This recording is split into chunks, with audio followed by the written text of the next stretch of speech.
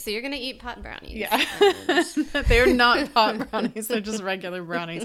But I might eat 3 of them, which would equal like three glasses of wine. That's about what I've had. I don't know. They would just pour it. You don't know.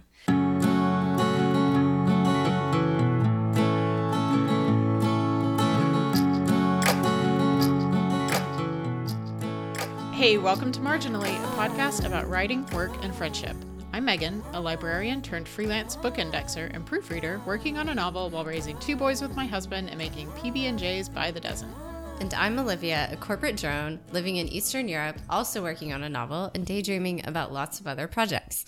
Today we have something exciting, a conversation with our first guest, and this is also really our first normal episode.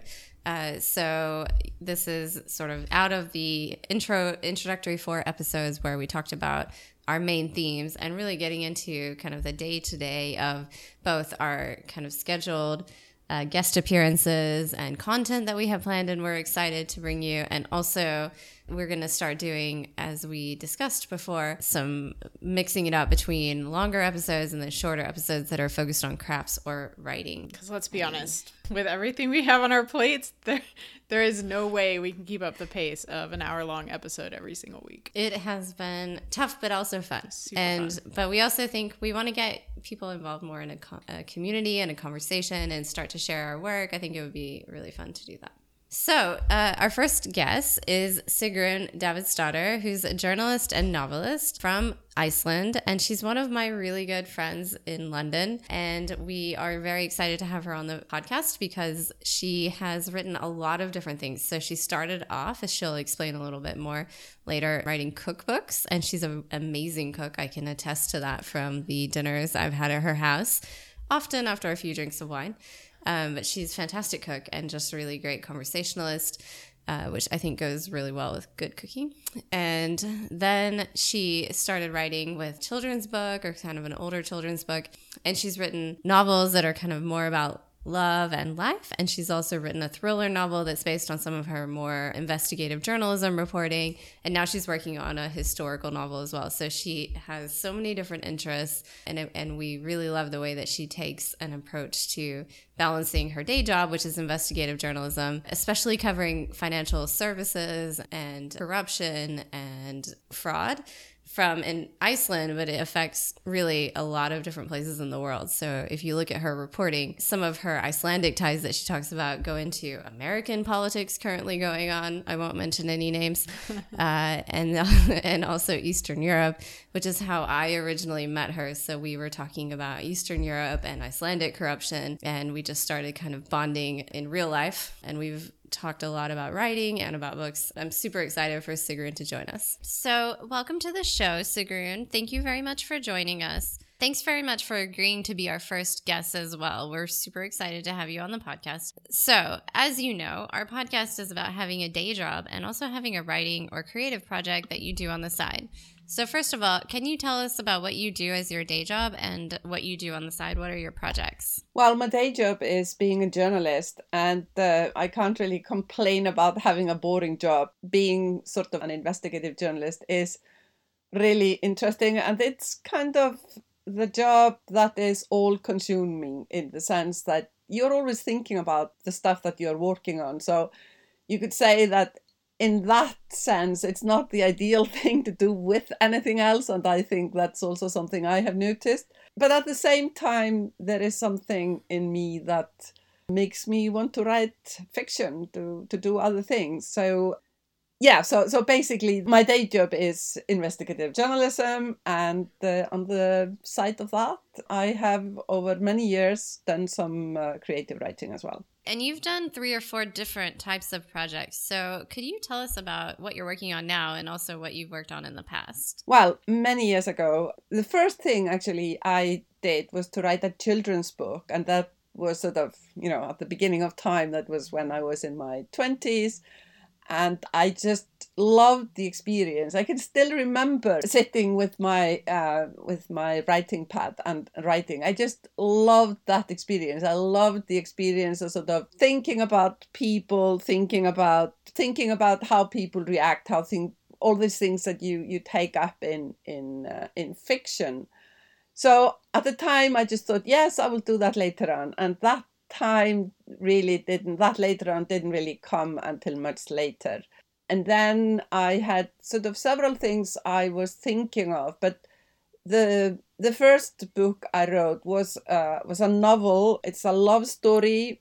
It was published in Iceland in 2006. It's a love story about a woman who lives, an Icelandic woman who lives in New York.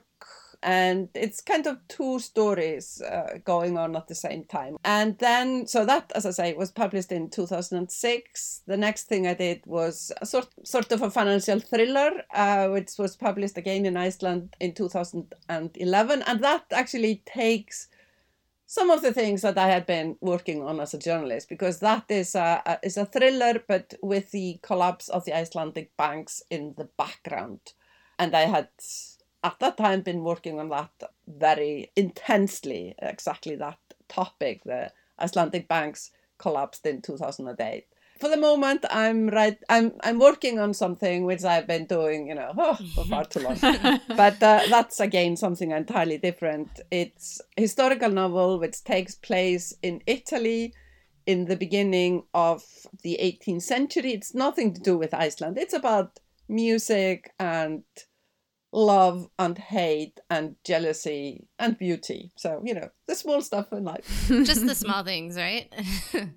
It's funny, last week we were talking on the podcast about how these big ideas that underlie our projects are so hard to express. So it's like this horrible question for a writer: what is your book about? And it's like, it's about the meaning of life or peace or something like that. It's a super hard question to answer. Anyway, so what I think is amazing about your different projects is how different they all are. And so you were talking about how you were sitting down with your writing at the very beginning when you first started writing fiction, and how that felt. What made you sit down in the first place and write fiction anyway? I think it was just my love, really, of telling stories. I had children at the time, and this was a children's book, not for small children, but sort of, let's say, from the age of 8, 9 until 12, 13. And I just loved telling stories, and I loved telling my son stories. So that's really how I started. I had studied old Icelandic literature, and this children's book takes on a topic from that. I mean, it's a story that happens in modern times, in our times, in the times that the book was written, but it refers to one of the Icelandic sagas. And so, just the love of telling stories, really. But really, that's such a big literary tradition in Iceland, So, I mean, do you think about that when you're writing? No pressure or anything. But Iceland has this amazing storytelling tradition that's a huge part of literature. And the way that, storytelling is just a huge part of the culture. For example, I've been reading Independent People lately. One of my absolute favorite books in the whole wide world. Yes, I'm sure that it did affect me, obviously growing up in Iceland, knowing that people are interested in storytelling. Literature is a huge big part of being Icelandic. But then as I moved away from Iceland, lived in Denmark, now live in London, I've, I think, come to realize that everywhere, storytelling is important. It's just different how much it sort of figures in the media or figures in the awareness of the nation, but it is important everywhere and has always been. I mean, stories have been with human beings as long as we can see. So I think the importance has always been there. It's just how much it's noticed by, let's say, the ruling class, the media, the elites, whatever you want to call it. Mm-hmm. Those people who kind of direct or tell us what is important.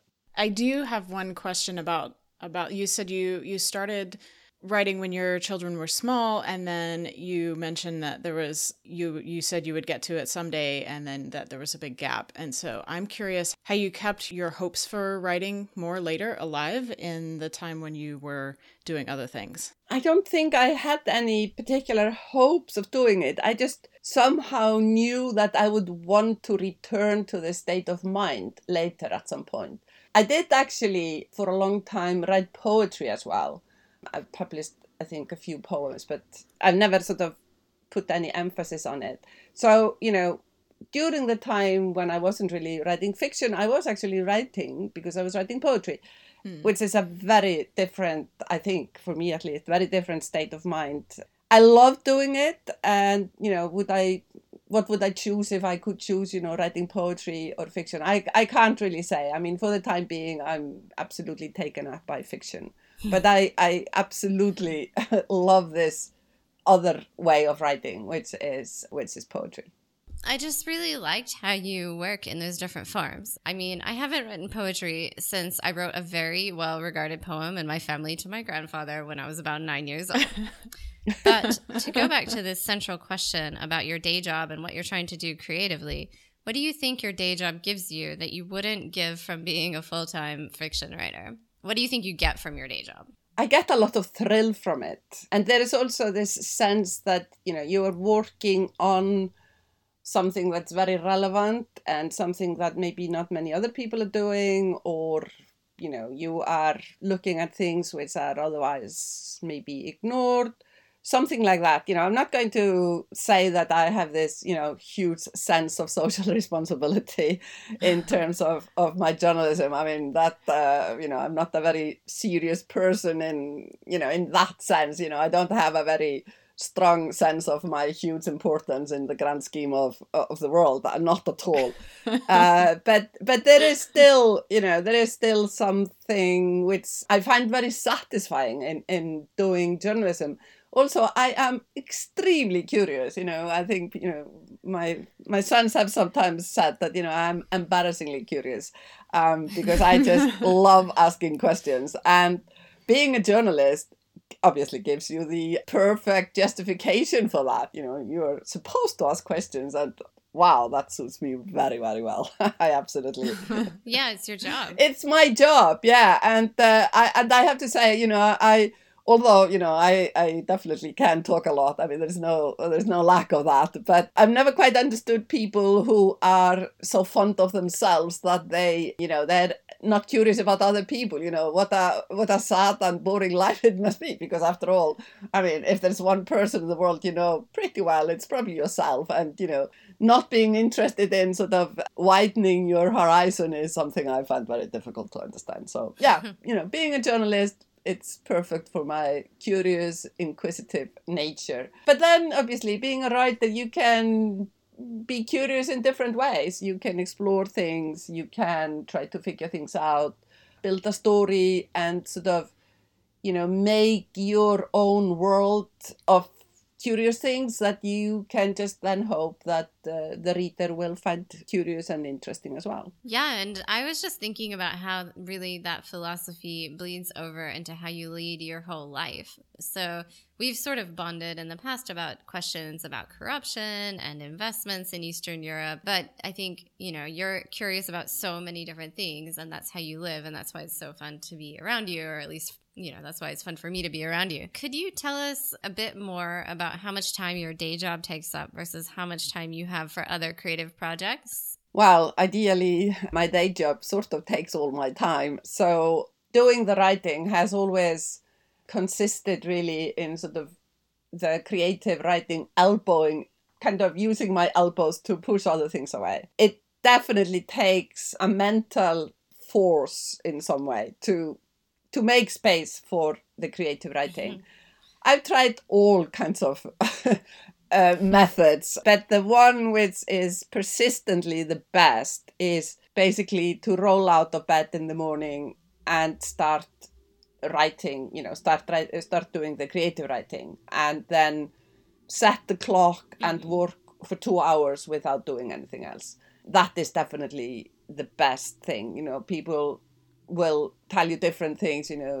Are you satisfied with writing a certain amount of words or time? For me, definitely time is the most important thing, because normally if I sit down to write, it's because I've already sort of figured out in my mind what and how and so on. So once I start writing, I normally find it fairly easy to write on.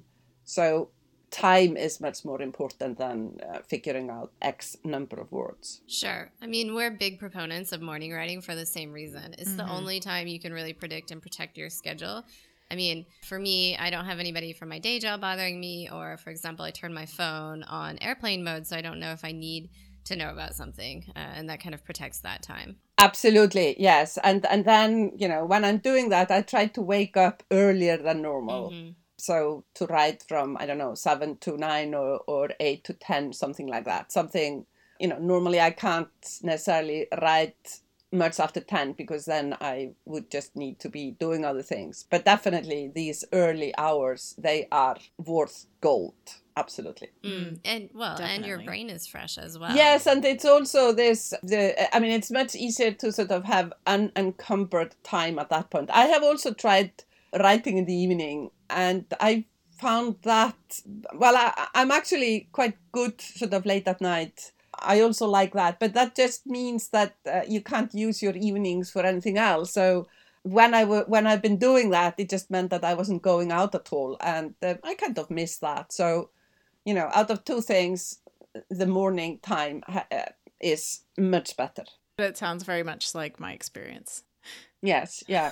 I think a lot of people will say the same thing, that there is something about starting right away in the morning. It is nice to hear somebody say that they're not naturally, you're not naturally a morning person, or that you have to get up earlier than you ordinarily would, rather than it being this automatic, I wake at 4. Yes, well, I unfortunately, I'm a sort of, I would love to be an A person, but I am actually much more of a B person.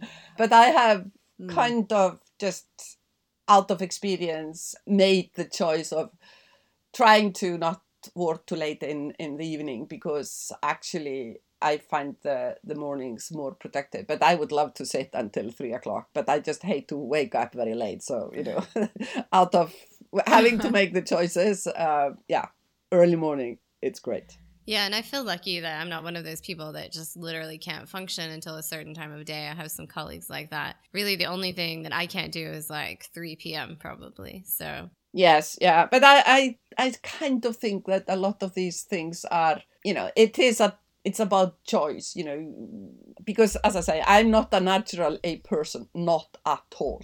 Much more of a night owl, but I wouldn't say forced myself, because it's not unpleasant, but it's been a conscious effort, let's say.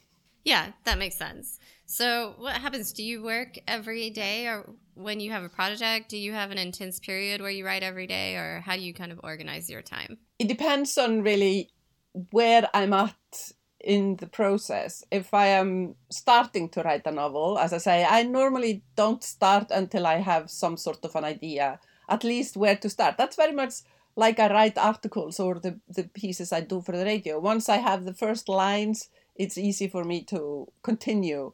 I've never quite been, I know some writers, they start somewhere in the middle and then, work backwards and forwards. I can't really do that. I just have to have some fixed point to start. But once I have the starting point, doesn't mean that I know where I will end up, not at all. And I would actually find that rather boring. I know some writers plan things out very carefully. I wouldn't like to do that. I need to start sort of knowing where I'm starting from, but I don't know where I'm going. So to begin with, when I'm doing the first draft, I write in hand.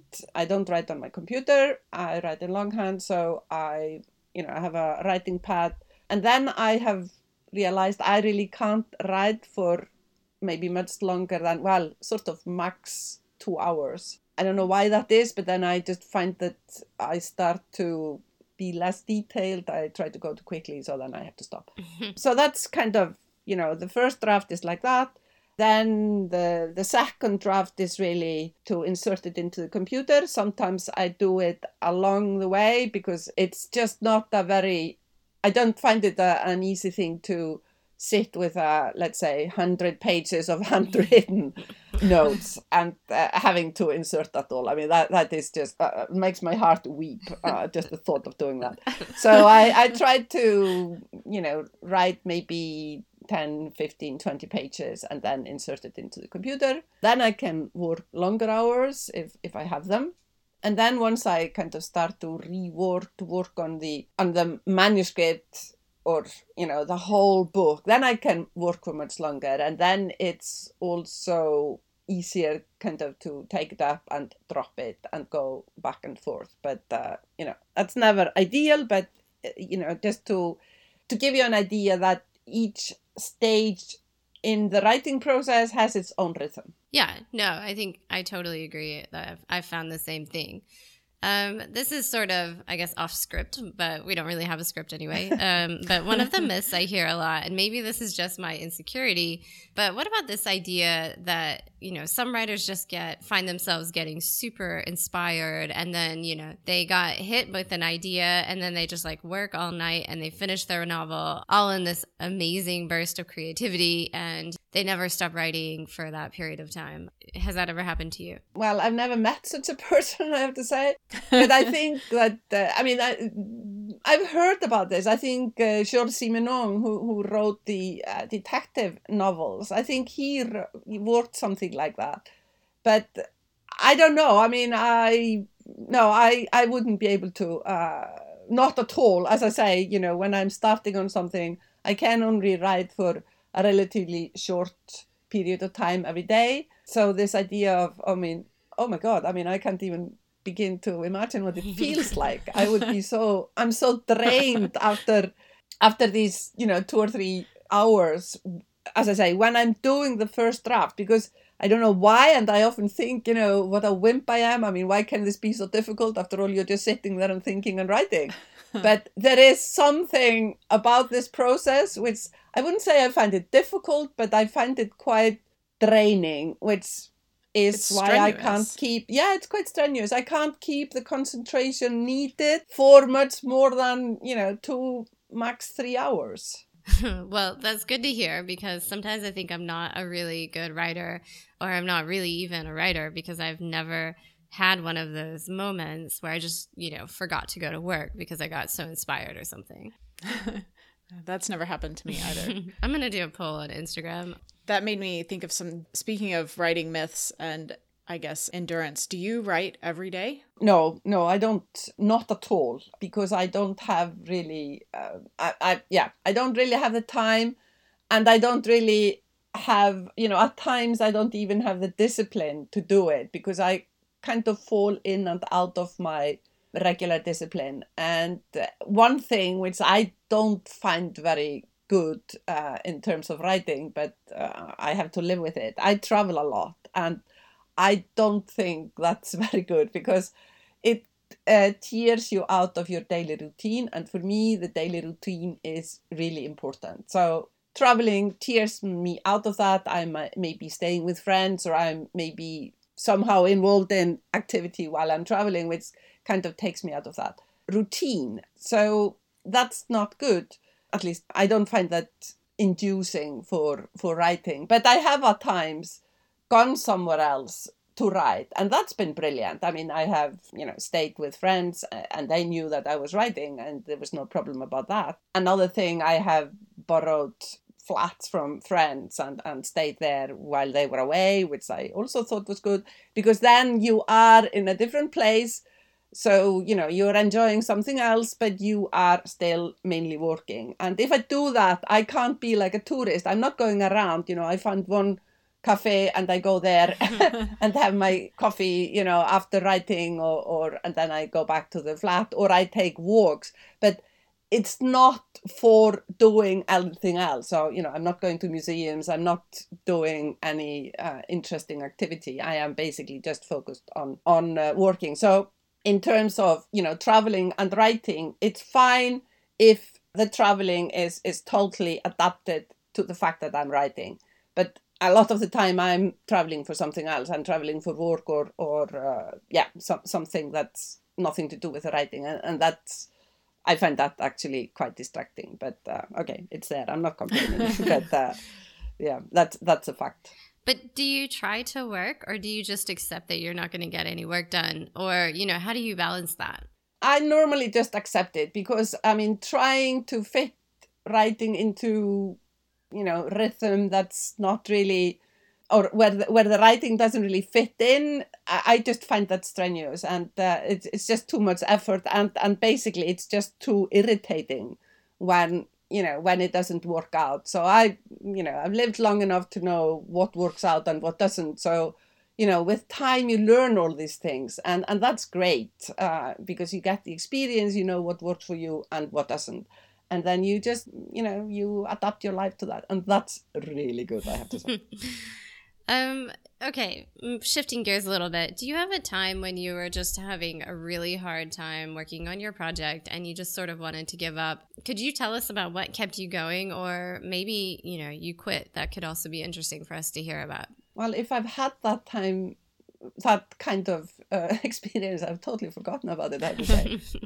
Well, I mean, yes, there have been, but I've never kind of, I mean, I know people talk about writer's block. I've never kind of sensed that, oh my God, now I'm, my mind is blocked and I can't go on. I always think that, okay, I don't quite know how to proceed, but the thing is just to keep thinking about it. And I know from experience that, this problem will be solved at some point. So I normally try to, keep on sketching something or trying to figure out, and I can't really remember I have ever stopped. I mean, with this historical novel that I'm working, I mean, that is a wholly different process from normal writing, I find. Mm-hmm. But with that, I had actually taken a long time to read a lot about the period that I was interested in. And I didn't really start to write until I felt I was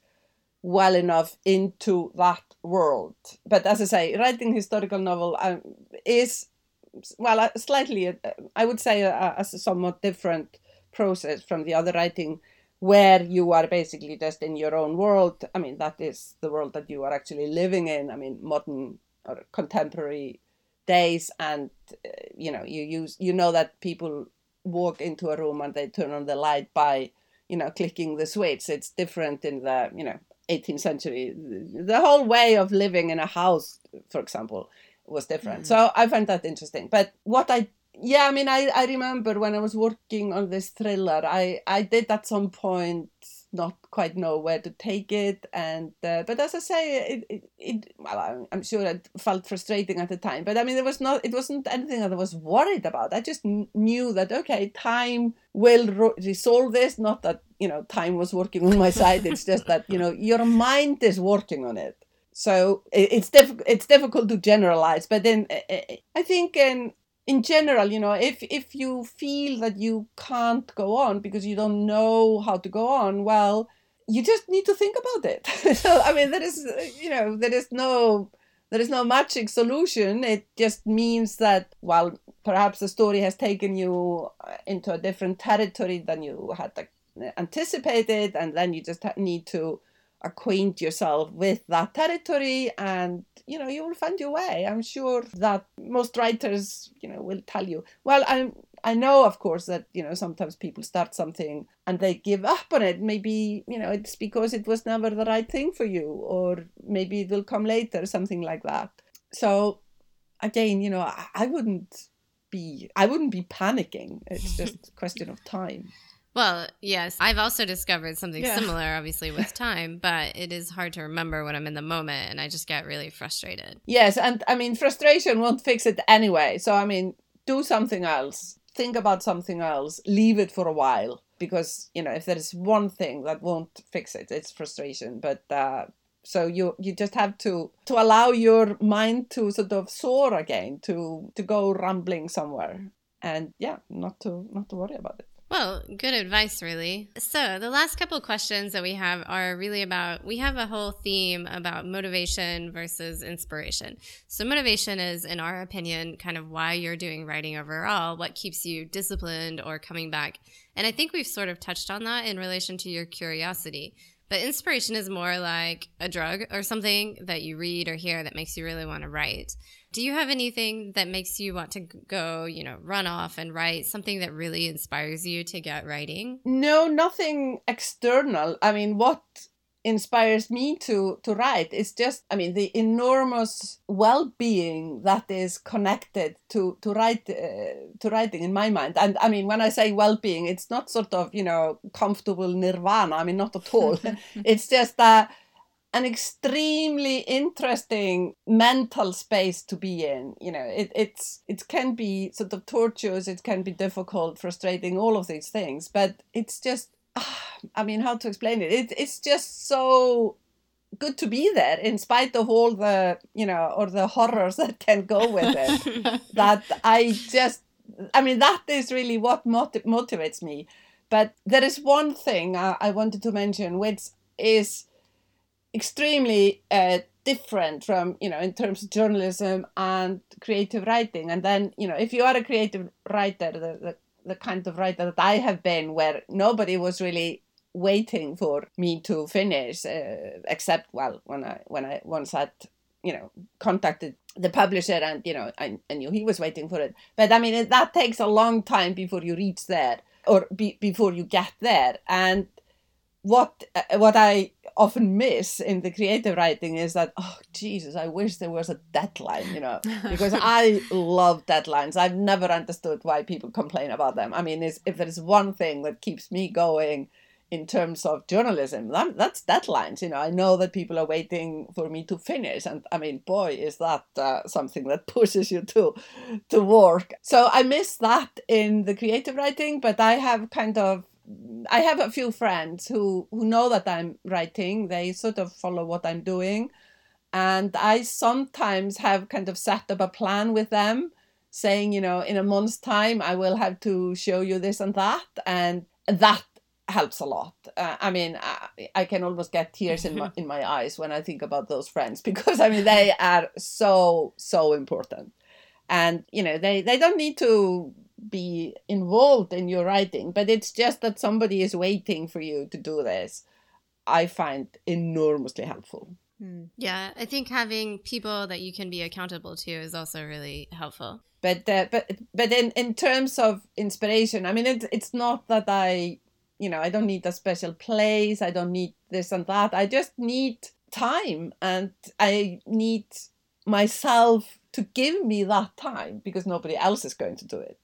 So, you know, it puts a lot of pressure on yourself. But as I say, you know, it's all for the good cause of being in this mental state of writing, and just to be involved with words on paper, or, you know, words on screen. I mean, it's just so satisfying. There's nothing like it. Yeah, even the frustrations can be exhilarating sometimes. Yes, yeah, no, absolutely. And then, you know, once you've solved the problem, I mean, boy, that's exhilarating. I mean, that just feels so good. So you mentioned having some friends that you've shared your writing with, and clearly being published, people know about it. But how much of your writing life do people know in relation to your day job, and how much the other way around? In terms of being a writer and a journalist, I'm only, you know, my books have only been published in Iceland, and I can absolutely tell you they were no success at all, because they did not sell very well. So I can't say that I'm kind of burdened with the fame and expectations of a popular writer, not at all. Whereas, you know, with my journalism job, because I've been at it for such a long time, I work for the state broadcaster, so I am, you know, people will know me, if they know me at all, they will know me as a journalist. So I wouldn't say there is any sort of competition between these two things in terms of how I am seen. I mean, I am simply known as a journalist, and some people will know that I also do something else, you know, that I also write. But as I say, there is not very much demand for that, let's say. But I actually did start my writing career by writing cookbooks. So I, you know, at the beginning of time, when I was in my early 20s, I wrote 3 cookbooks, and people have and they sold very well. Yes, they do. So I've often been asked, you know, aren't you going to write more cookbooks? There's a certain demand for that, let's say. But I mean, there are so many people doing that. So I mean, I feel no urge. I love cooking and all of that, but you know, I feel no urge to write about cooking anymore. I know that a lot of times women, and I've experienced this, and Olivia and I have talked about this, women get a lot of pushback when they show themselves to be too ambitious, you know, to say, oh, have a job and I'm writing a book and I'm doing all of these other things. And people just look and say, wow, that's a lot. How do you do it all? And there's a bit of envy and a bit of embarrassment. Do you Do you find that, or have you been doing this long enough now that it's no longer an issue, or it never was? I don't know. I mean, I just find it normal. I mean, it doesn't really matter if you are a man or woman. I just find it normal to have ambition. I mean, you are in this world, not saying to do great things, but, we all have our abilities, and we all know that, if you have the capacity to do something, you will never be satisfied if you don't feel you are using your capacity. And I wouldn't really, differentiate between men and women. And I simply don't accept that we live in a society where less is expected of women than of men. Well, I come from Iceland. I lived in Denmark.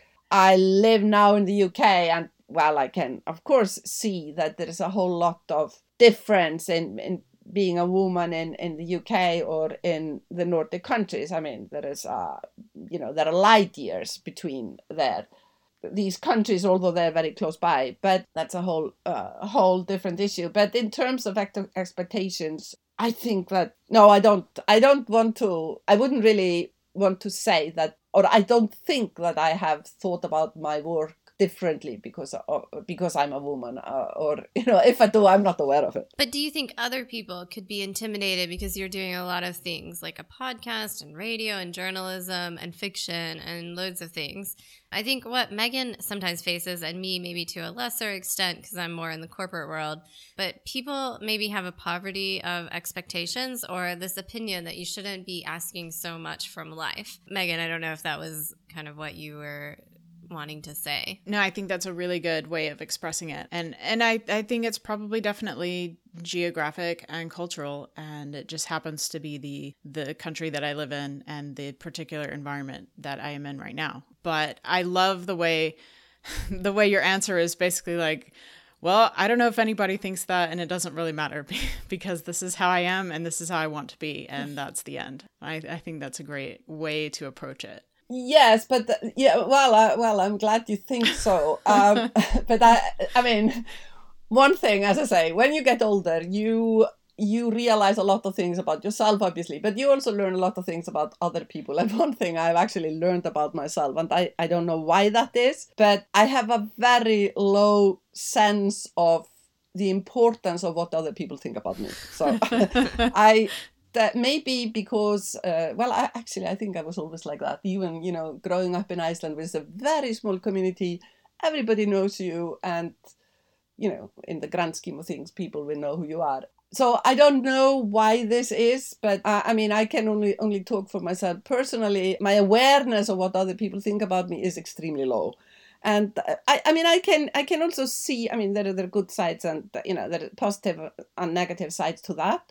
But in terms of sort of deciding what I want to do and how I want to use my time, it's probably good because I'm extremely unbothered about what other people think about me. But it took me years to realize that not everybody was like me. I have to say, I guess you could say I have an independent mindset or something like that. But I have basically, as I say, been blissfully unbothered about what other people think about me. It is a skill you can practice. I think it's also something you're born with, and I think it's something that does come with age. So it's, maybe you're fortunate in that you now have all three factors contributing to that sense. And it's definitely something that I feel I loved when you said that you have these skills, you have this capacity, you want to do something with it. And if you don't, you're going to be unhappy. And, I've always been that way too, and have been always been very straightforward about what I want and what I'm doing. It's been hard not to notice people's reactions to it. Maybe their reactions are stronger here. Maybe not. Maybe I just see it more. But I do like, I guess, sort of to me, it seems encouraging and validating to say that it's okay to do that. It doesn't really matter. Yes, but I think also, yes, definitely you get more independent with age normally. If you kind of, because I you've have. done, Yeah. Yes, we do things and we learn that we can function on our own and so on. But I think it's also important to, and this is something I think I see a lot in younger people because everybody is on social media, which obviously brings everybody closer to you, and it makes it easier for everybody to be commenting on what you are doing. Mm-hmm. And I think that people could also ask themselves, I mean, is it really important to know what people think about you? It's obviously important, about the people who are closest to you, your family, the people you see every day. Obviously, you don't want to upset, the nearest and the dearest. But sort of the wider group of friends, if these friends don't condone what you're doing, drop the friends. I mean, they're obviously not very good friends, I have to say. It's true. I remember I heard a very interesting story many, many years ago, and that was in Iceland. And that was a lady who is, well, she will now be well into her 70s. When she was sort of middle-aged at some point, she switched from teaching to creative activities, let's say. So she dropped the teaching and she basically became an artist, and she made a living out of that. And she once told me that, she met regularly with a group of friends, all women who had been with her to primary school and so on. And they had stayed in touch. So at that point, they had maybe known each other for 30 years. And she said, it was quite interesting, when I switched my job, I dropped the teaching. None of these friends of mine asked about, how my artistic activities were going.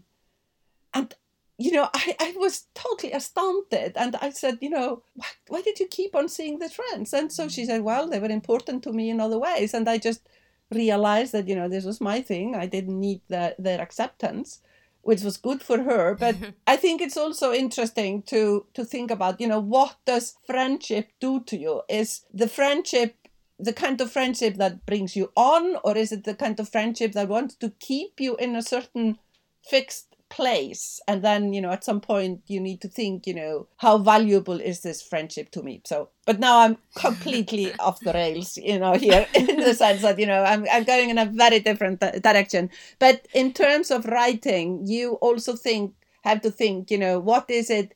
Is there something in your sort of immediate environment that keeps you from writing? And then it's your choice to sort of encumber you from that. Well, it's funny. What you were describing about friendship is exactly what I'm exploring in the novel that I'm writing. So that was fun. But oh, that's interesting. It's a brilliant topic. Well, it's just so much a part of, I think, our lives. But the other thing is, something I have come to realize is people don't need to know everything that I'm doing anyway. Exactly. And I've never been a big sharer on social media. I think Olivia and I are just a hair too old, or we missed it barely. That's not really a place that I share a lot anyway, but even my neighbors don't need to know every single, you don't meet somebody and say, hi, my name is Megan and this is my job and this is the other thing. You don't give them this laundry list of things you do anyway. Exactly. Yeah. So, and people really are mostly interested in themselves.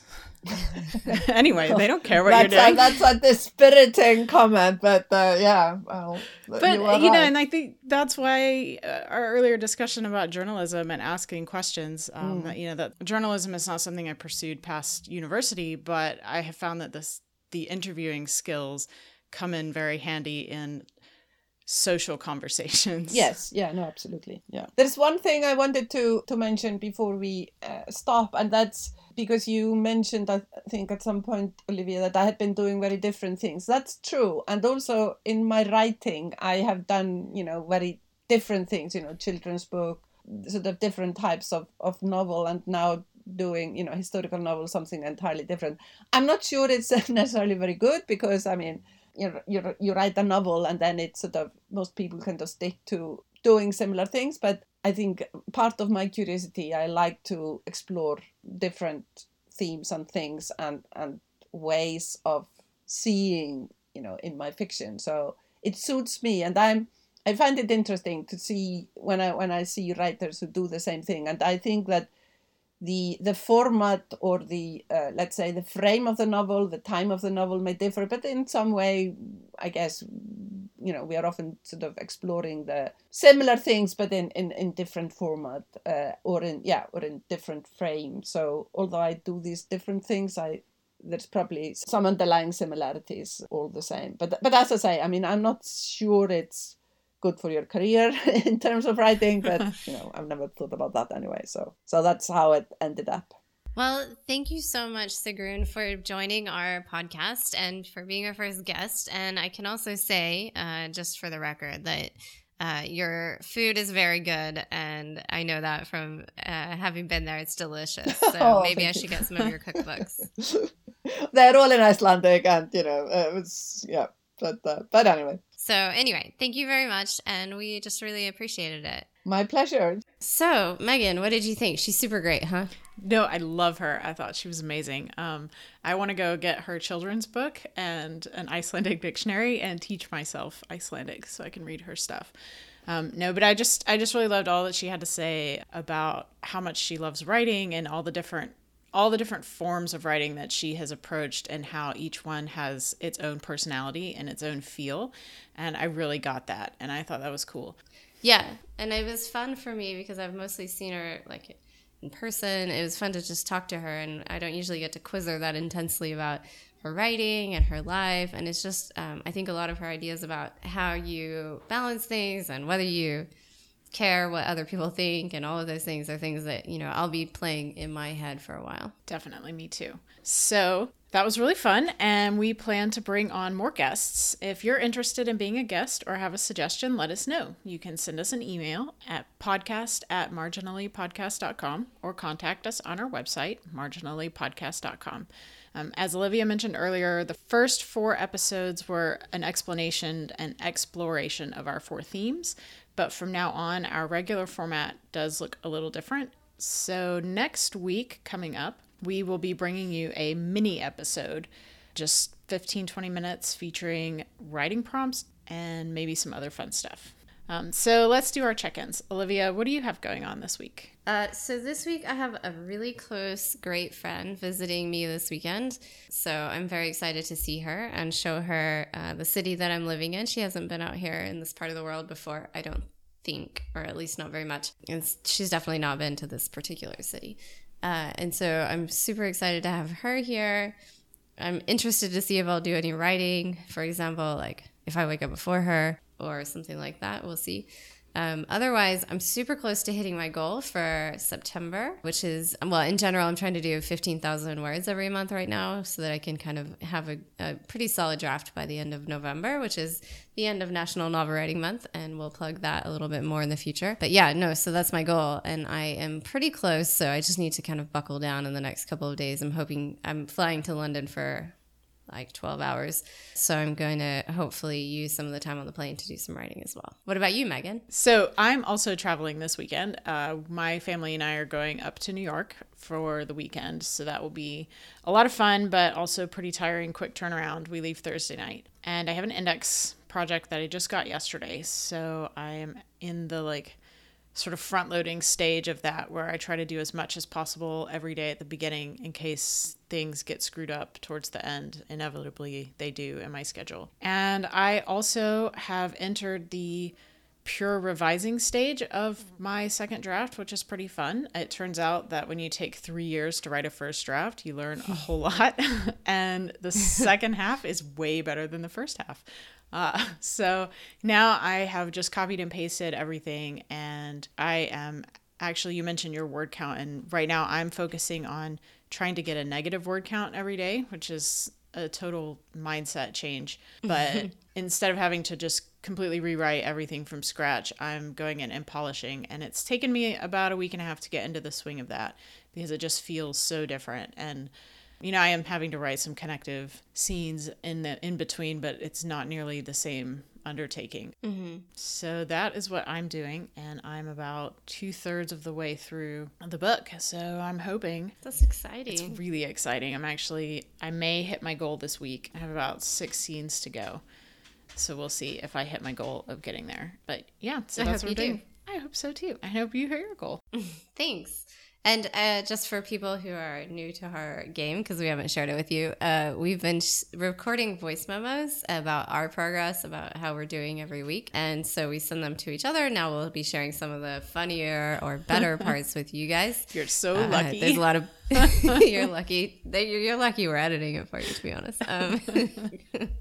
It very ventures over frequently into other non-writing things. That's a secret, we'll tell you. Anyway, but yeah, so if you guys have writing updates that you want to send us, then you can email it to us at podcast@marginallypodcast.com. That's it. And or send us any update you want on any of the other methods of communication that you hopefully are aware of already from previous discussions on this podcast. Yeah. And if you're new, that's my cue to jump in. If you're new, welcome. We're glad you're here. We hope you stick around. You can subscribe to us. The links to subscribe on iTunes, Stitcher, or Google Play are on our website, marginallypodcast.com. You can send us an email. Olivia already mentioned that email. Show notes will be up on the website as well. And you can check us out on Instagram. That's also Marginally Podcast. And we're not on Twitter or Facebook, but if you are, that's cool. Feel free to share. That's it, right? Yeah, that's all. So thanks so much for joining us. And we are excited to hear how all of your writing is. Have a good writing week. Have a good week. See you later. Spread my love for a while, and it's time to silence our mind.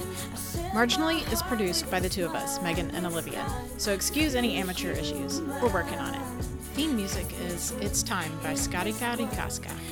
Show notes for every episode are available at marginallypodcast.com. Thanks for listening.